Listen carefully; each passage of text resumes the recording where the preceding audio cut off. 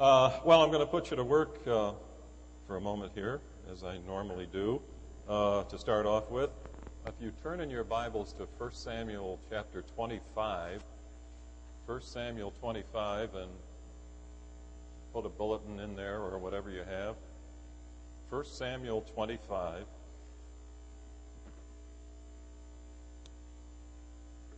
And then snatch your neighbor's bulletin and stick and stick that in Isaiah 55.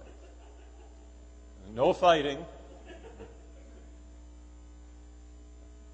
1 Samuel 25 and Isaiah 55. If you're clever, you might tear your bulletin in half, but Janet wouldn't appreciate that very much. She says, meh. So, we're going to talk this morning about being a forgetful hearer. Being a forgetful hearer. And I hope that'll be a blessing for you. You know, we're forgetful people. Well, I speak for myself. I'm very forgetful, but I think I have a lot of company. I forget appointments. I forget to call people back. I forget to put the trash out on trash day. And I wind up chasing the truck down the street and swatting flies and, all of that. And forget things at the grocery store. Well, Jim, why don't you make a list? I got the list with me. I still forget it. Or I forgot to put the stuff on the list. And sometimes we leave the list at home.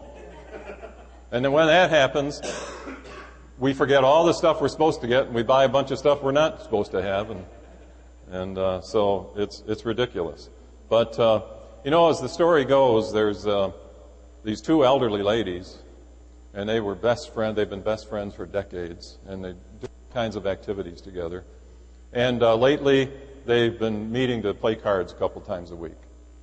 Well, this one time they met to play cards, and they get the cards all dealt, and the one lady looks at the other one, and just with this funny blank stare, looks across the table at her, and she says, I'm embarrassed to say this, but I don't know your name. I've forgotten your name. I just can't remember. Please, would you tell me your name? And the other lady stares back at her, and is kind of looking at her with this funny look and just staring at her.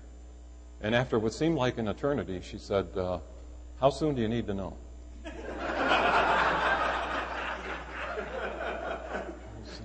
So,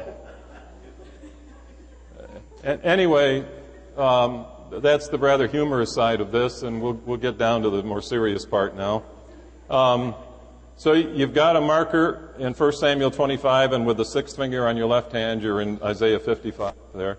And turn with me to James chapter 1. James chapter 1.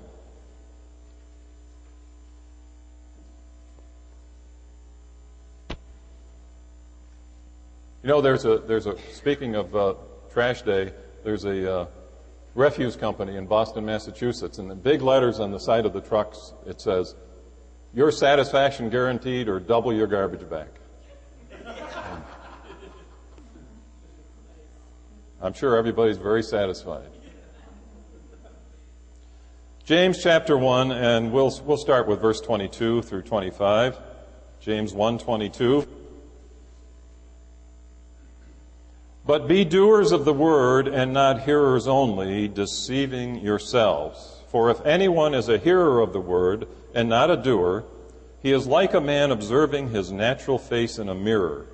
For he observes himself, goes away, and immediately forgets what kind of man he was. But he who looks into the perfect law of liberty and continues in it, and is not a forgetful hearer, but a doer of the work, this one will be blessed in what he does. Let's take a moment and look to the Lord in prayer.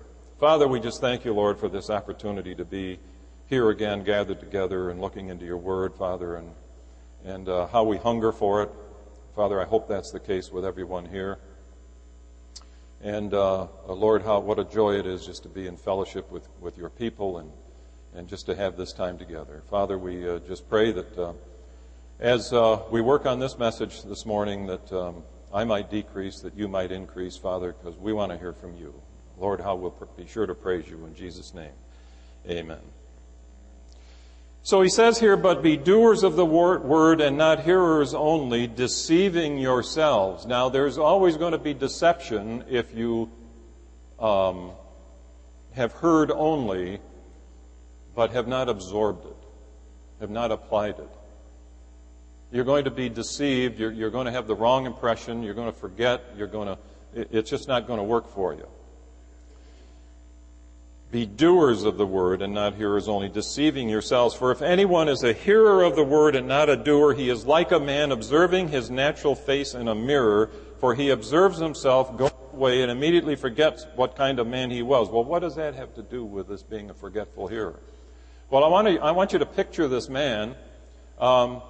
And he's getting ready to go to work, and he's got his clothes on, his tie and everything, and he just wants to take a quick look in the mirrors, and he's running late. He's got to get out of there, so he dashes in front of the mirror, takes a quick look, and he doesn't even, why even bother? Because he's got to get out of there, and so he leaves, and he doesn't even remember what he saw, but he's got a 5 o'clock shadow. He forgot to shave.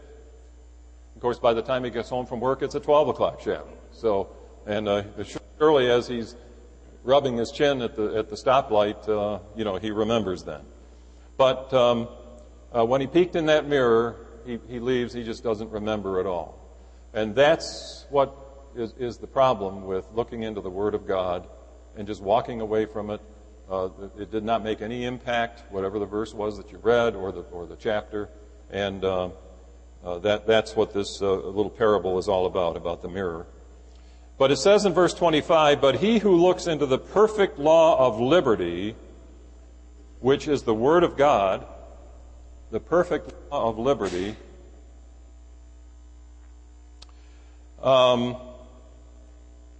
and continues in it, and is not a forgetful hearer, but a doer of the work, this one will be blessed in what he does. If we don't absorb and apply the Word of God, we're not going to get God's blessing because we're not going to be able to walk in His ways. It's not going to happen. So he says, but he who looks into the perfect law of liberty, and I'm reminded of Galatians chapter 5 where Paul said, stand fast there in the liberty wherewith Christ has made us free, and be not entangled again with the yoke of bondage. Stand fast. So we're talking about somebody that has to absorb what he reads, what he sees in the Word of God.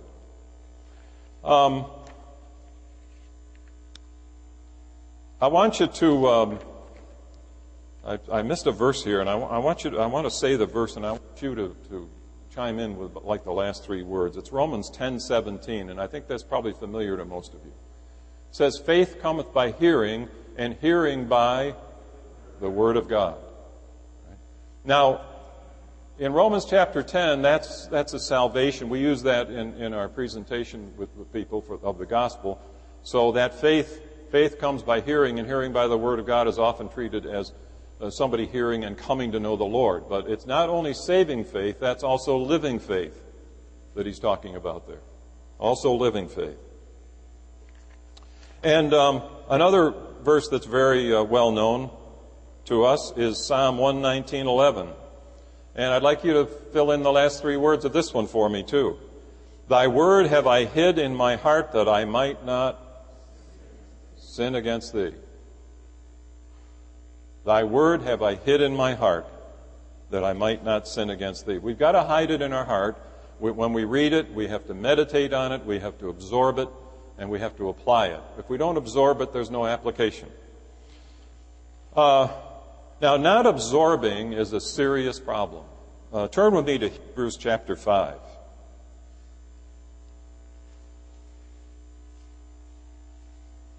Hebrews chapter 5.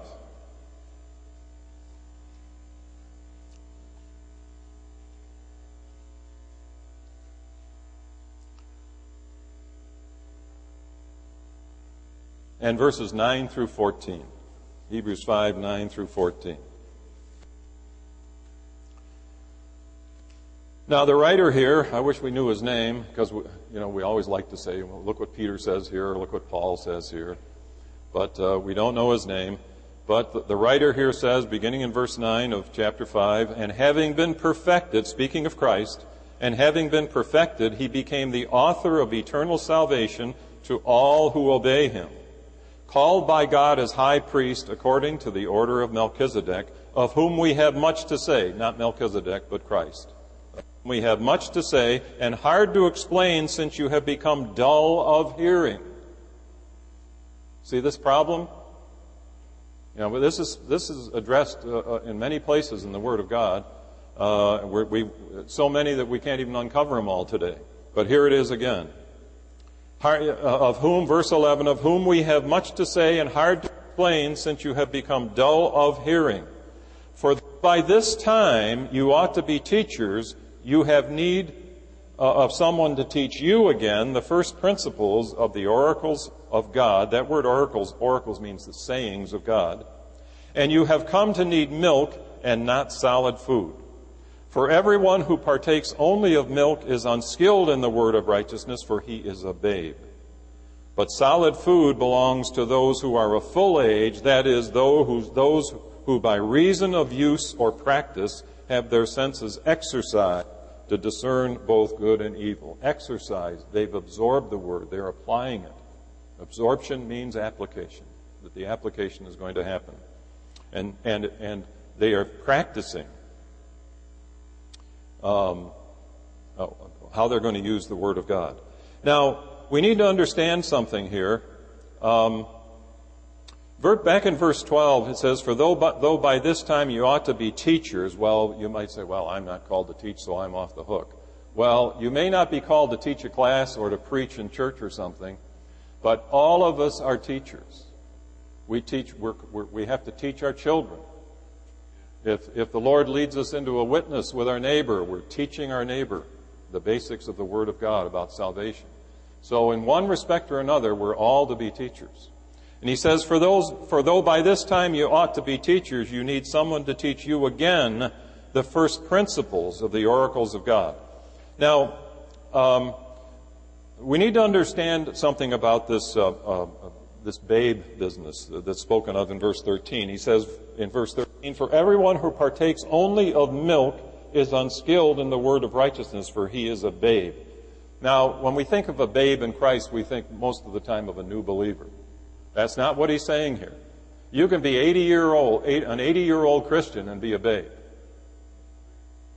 On the other hand, verse 14 says, but solid food belongs to those who are of full age. That is, those who by reason of use or practice have their senses exercised to discern both good and evil. And the other thing there that you've got to realize is that you can be of full age as a young Christian. It just depends on how much you've applied yourself, how much we apply ourselves there. We can be of full age as young Christians. So don't take those as physical age at all. All right. Now, what about the profile of a forgetful hearer?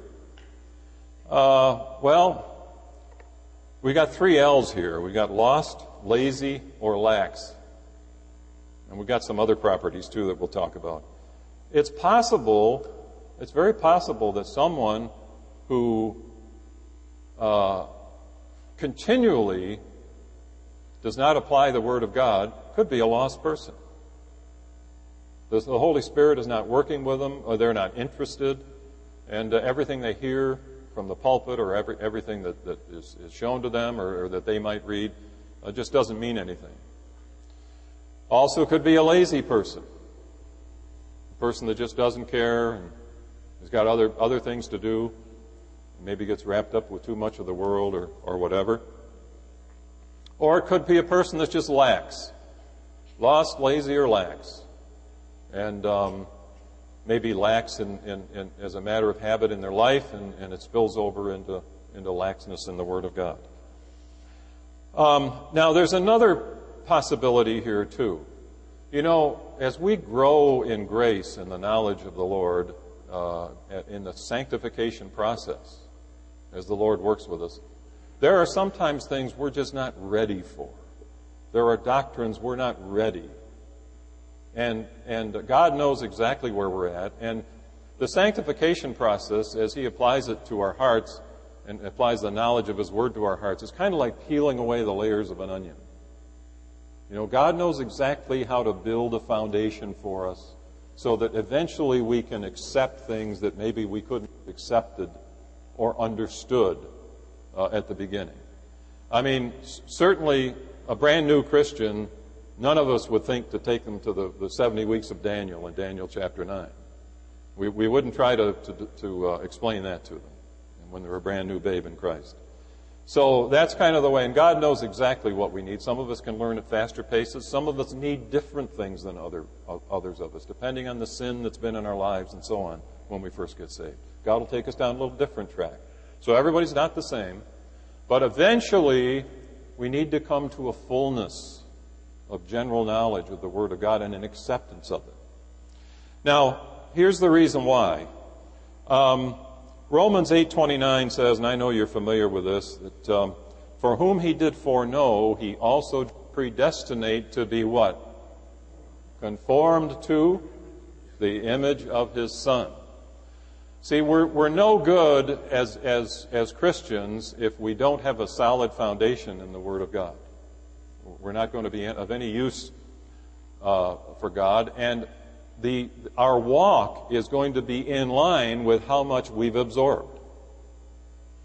And that's why Paul told Timothy that people who discard the old life and adopt the life through exercising the Word of God, to adopt the life of Christ, are then people who are fit for the Master's use. And I don't know about you, but I want to be fit for the Master's use. I mean, there's nothing worse than being a Christian and then watching everybody else have the blessings of God and you're left on the sidelines. Because that'll only make things worse and worse for you. I mean, you're just not going to have the blessings that you'd like to have and that you should have. Now, that one spot that you're saving is Isaiah chapter 55. Isaiah 55. So if you flip that open.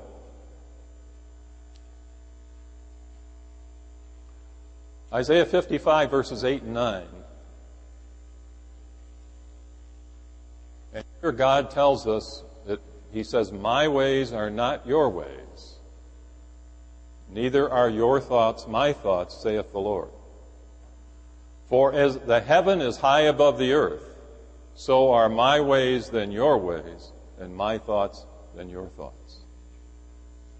Now what that tells us is we have a vast gulf of territory to conquer here, to become more like God. The object here is for us for those ways of God to become our ways. And He'll, as I explained a moment ago, He'll be peeling away, He wants to peel away the layers of the onion and get us there so that we begin more and more on an ever-increasing basis to think like He does. And that's why I paired that with Romans 8:29, to be conformed to the image of His Son. That's the objective. Now, Philippians chapter 2, there's a passage, you don't need to turn there. You're familiar with this too. Paul says, work out your own salvation with fear and trembling, for it is God who works in you both to will and to do for His good pleasure. Awesome verse. We have to work it out, but God is working it in us. But we have to be there. We have to be in the game.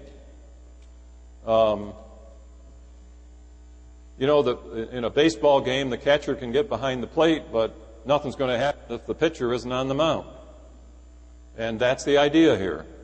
Work out your own salvation with fear and trembling. See, a child of God, the Holy Spirit will instill in that person a fear of God and a desire to devour His Word and to figure it out.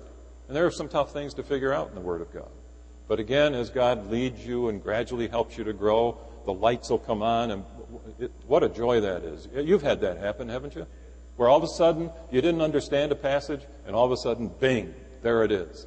And the reason is because you've been in other passages, absorbing other things that relate to it, and all of a sudden, it all comes together.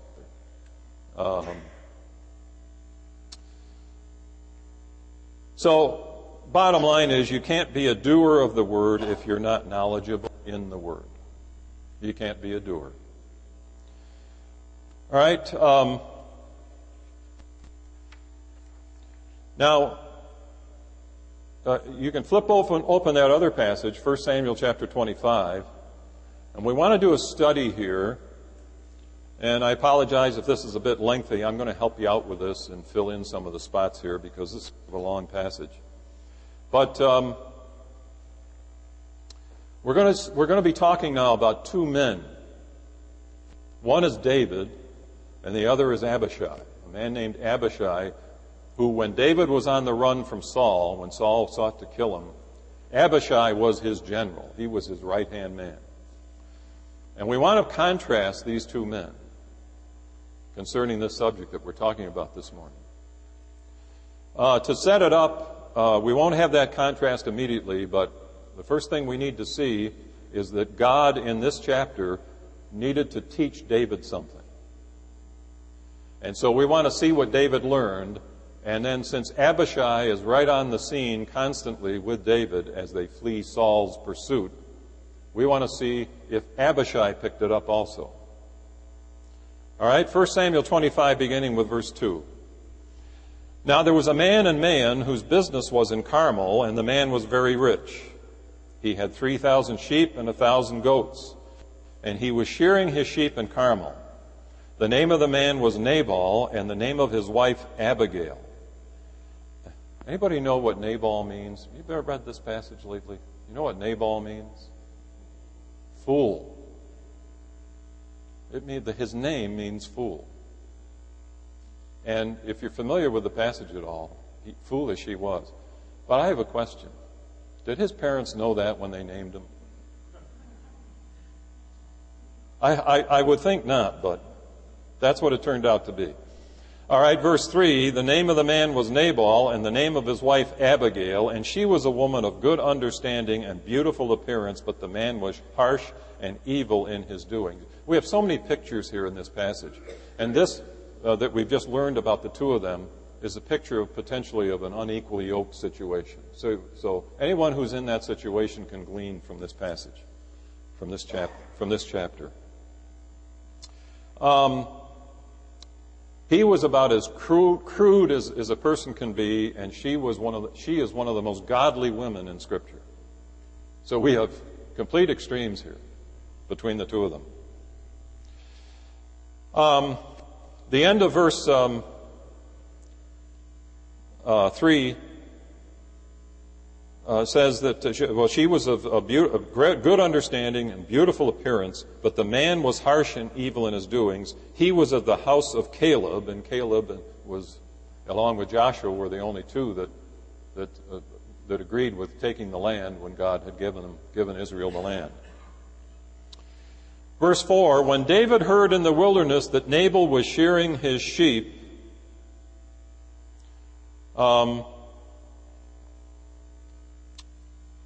Nabal was shearing his sheep. Verses 5 through 7 tell us that he sent 10 young men and told them to greet Nabal favorably and let him know that they had been protecting his shepherds in the field. So he sent the men. Verse 8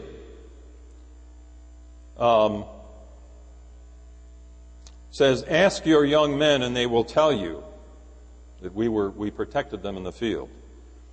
Ask your young men, and they will tell you, therefore let my young men find favor in your eyes, for we come on a feast day. Please give whatever comes to your hand to your servants and to your son David.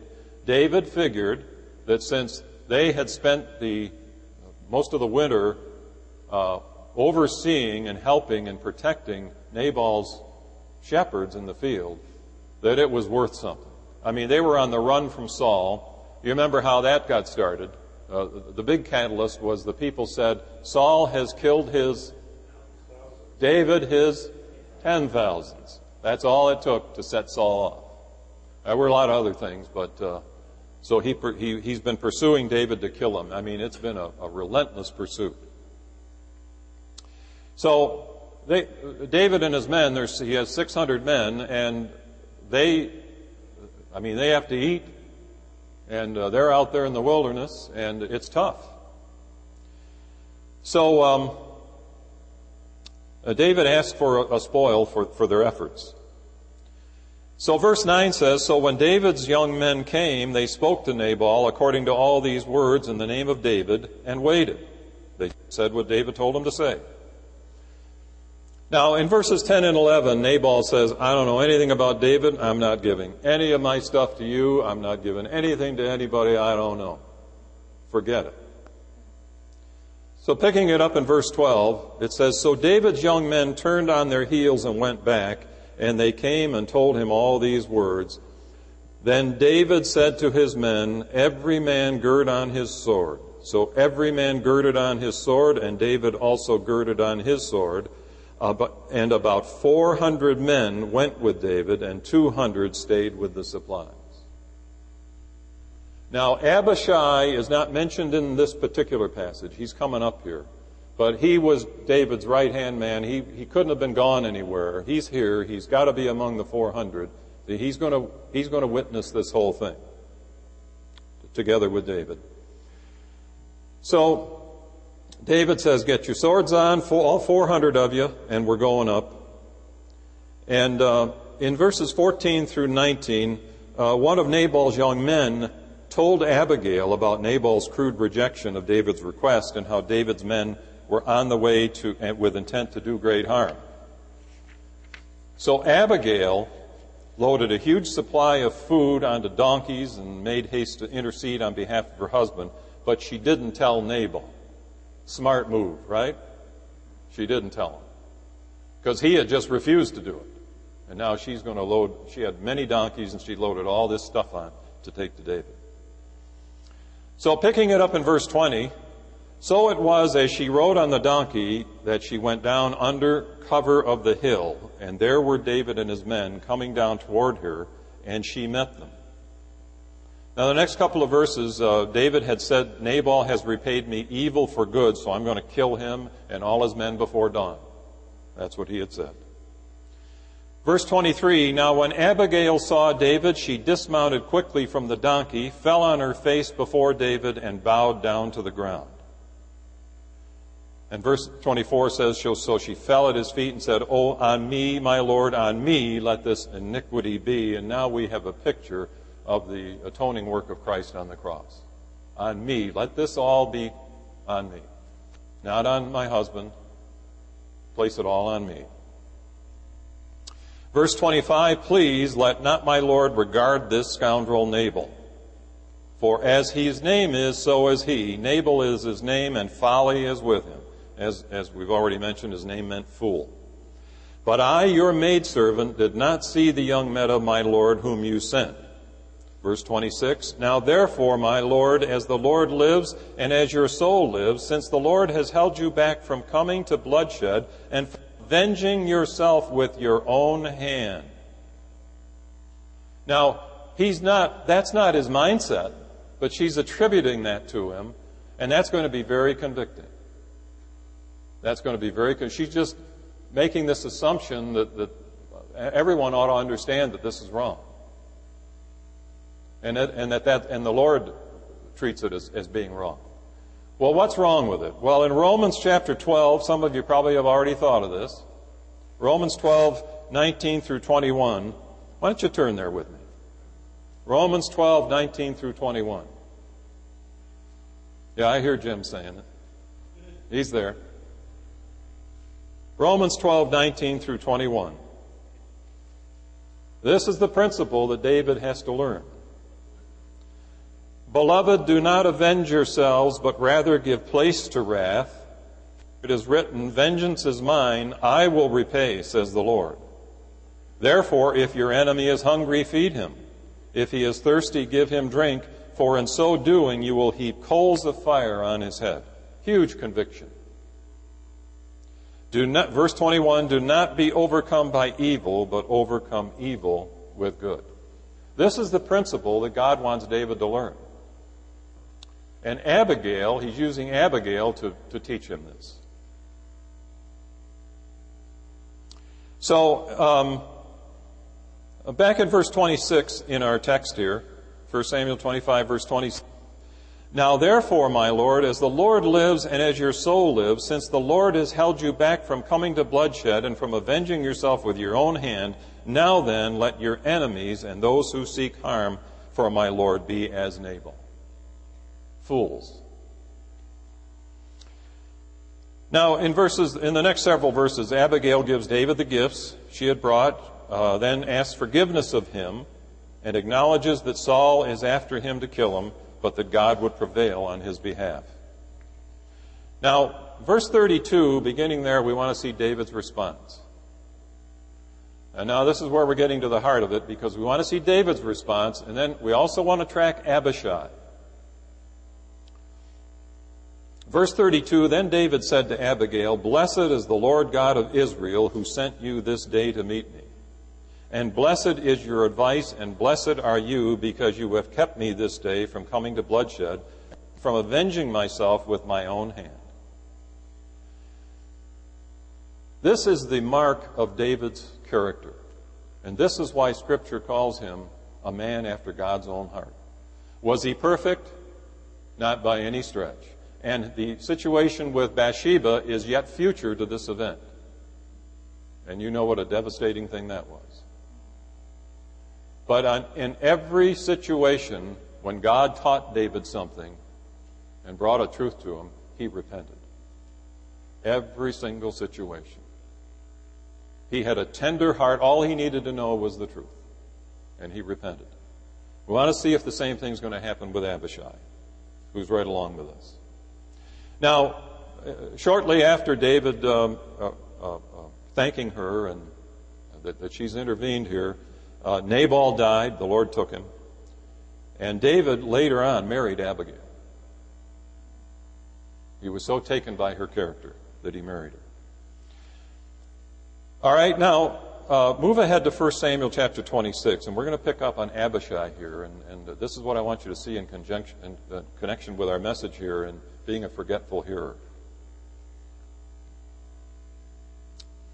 Saul has caught up to David. Somebody's tipped him off as to David's whereabouts, so he came and camped out right on David's doorstep. So we'll pick it up in 1 Samuel 26, verse 4. David therefore sent out spies and understood that Saul had indeed come. So David arose and came to the place where Saul had encamped. And David saw the place where Saul lay, and Abner the son of Ner, the commander of his army. Now Saul lay within the camp with the people encamped all around him. Brave soul, wasn't he? Everybody around him to protect him. But I guess that's what the general has to do. Verse 6, Then David answered and said to Ahimelech the Hittite and to Abishai the son of Zeruiah. Abishai was the brother of Joab, and in the account concerning David and Bathsheba, Joab was David's general at that point in time. And David had sent Bathsheba's husband out and instructed Joab to put him on the front lines so that he would die. And so Joab and Abishai are brothers. Verse 6 again, Then David answered and said to Ahimelech the Hittite and to Abishai the son of Zeruiah, brother of Joab, saying, Who will go down with me to Saul in the camp? And Abishai said, I'll go down with you. Abishai was a warrior, just like his brother. Whenever there was a fight, he was in it.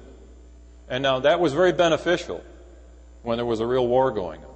He was a very beneficial guy in that case, in that situation. Verse 7, So David and Abishai came to the people by night, and there Saul lay sleeping within the camp with his spear stuck in the ground by his head. And Abner and the people lay all around him. Then Abishai said to David, God has delivered your enemy into your hand this day. Now therefore, please let me strike him at once with the spear right to the earth, and I will not have to strike him a second time. He says, I'm going to hit him with that spear so hard, it's going to go right through him and into the ground. Boing, one of those. And that's what Abishai wants to do. Now, what does David just learn? What has Abigail just taught him? Abishai's standing there. He's heard the whole conversation. Look at verse 9 now. In case somehow, since Abishai isn't mentioned there in the situation with Abigail and Nabal, just in case he wasn't there, I don't know where in the world he would be, but he's going to hear it now. Okay, picking it up in verse 9. But David said to Abishai, do not destroy him, for who can stretch out his hand against the Lord's anointed and be guiltless? David said furthermore, now watch what David has learned here. Verse 10, as the Lord lives, the Lord shall strike him, or his day shall come to die, or he shall go out to battle and perish.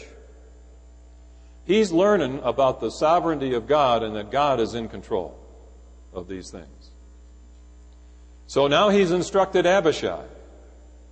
So just in case he didn't get fully instructed when Abigail instructed David in 1 Samuel 25, he certainly has it now. Verse 11, the Lord forbid that I should stretch out my hand against the Lord's anointed, but please take now the spear and the jug of water that are by my head, and let us go. All right. So Abishai's got the message now. He's got the same message that David got. So let's see now if he is going to apply that. Move to 2 Samuel chapter 16 with me. 2 Samuel 16.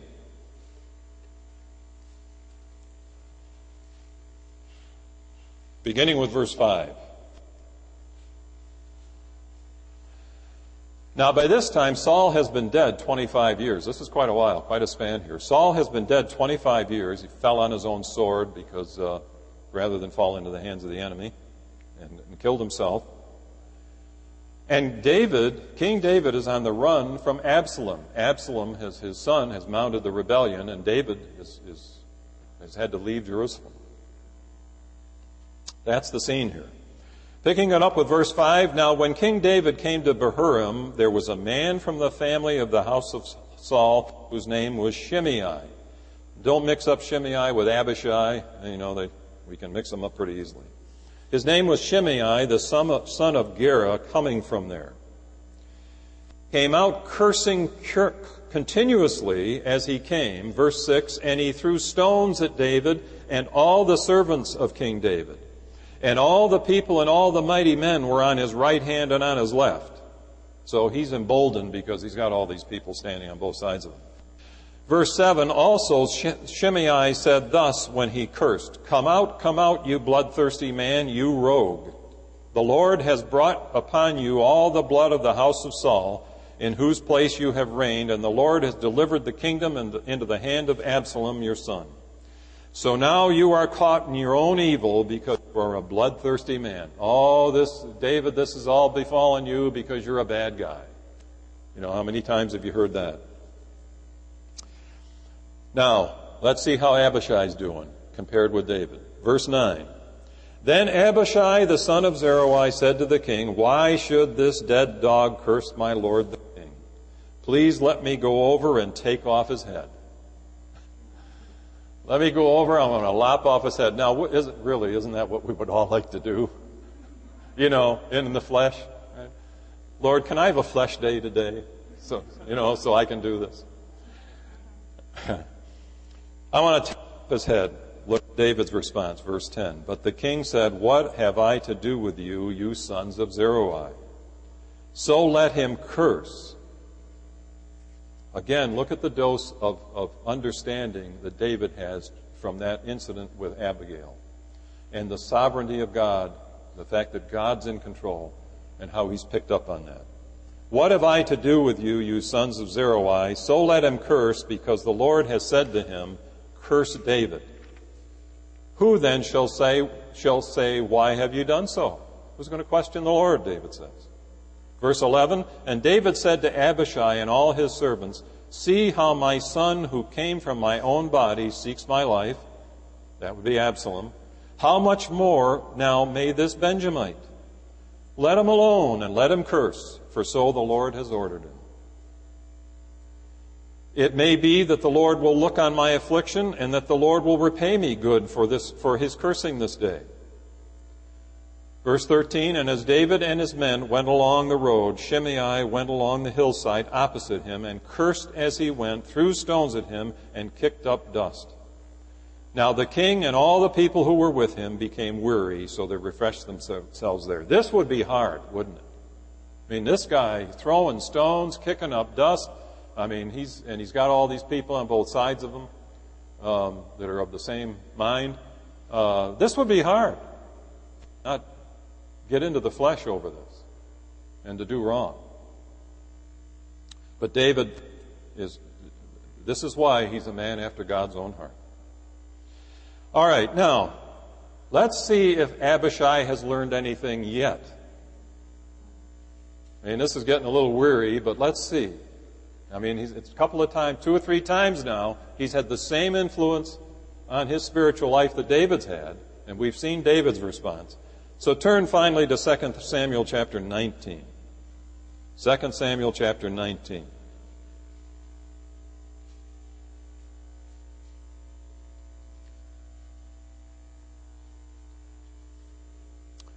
Now, by this time, Absalom is dead, and David mourned over his son.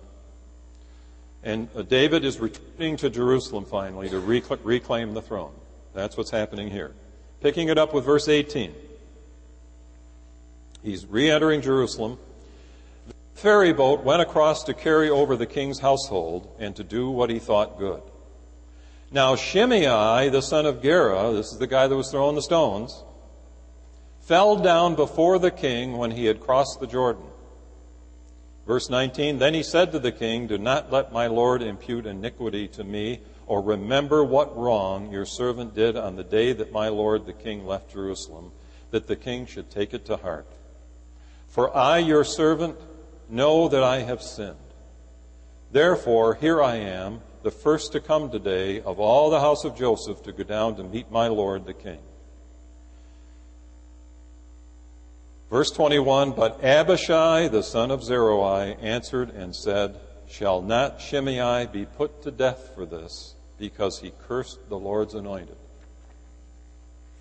And David said, this is getting to be a common response on the part of David to him, what have I to do with you, you sons of Zeruiah, that you should be adversaries to me today?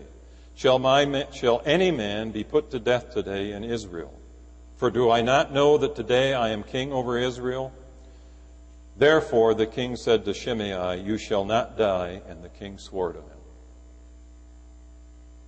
What a contrast, do you think, between David and Abishai? And which side do you think, or do you hope and desire to be on? Abishai was a forgetful hearer. He didn't apply anything. Great warrior. You know, when it came time for battle, that's the guy you wanted. But spiritually speaking, he wasn't picking up on anything. So maybe we need to take stock of this. Maybe there are things in the Word of God that we just have not applied. We've read them before. We haven't been interested, or maybe we just weren't ready. But we need to absorb and apply as much of the Word of God as we possibly can. We need to get our concordance out. We need to go to different references about the same subject and get more meat. We learned about the wrath. Wrath was spoken of back in the Nabal account, the Nabal and Abigail account. And it's also spoken of in our primary text here in James chapter 1. And you know that if you have an anger problem, there are at least 9 references to wrath in the book of Proverbs alone. And you ought to want to dig into those to help yourself get that problem corrected.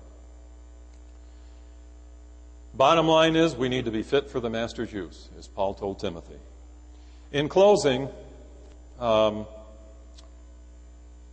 like you to finish the end of this next verse as you have some of the others here. Matthew 4:4. Where Jesus says, man shall not live by bread alone, but by every word that proceeds from the mouth of God. Pastor Ken, I'll turn it back over to you.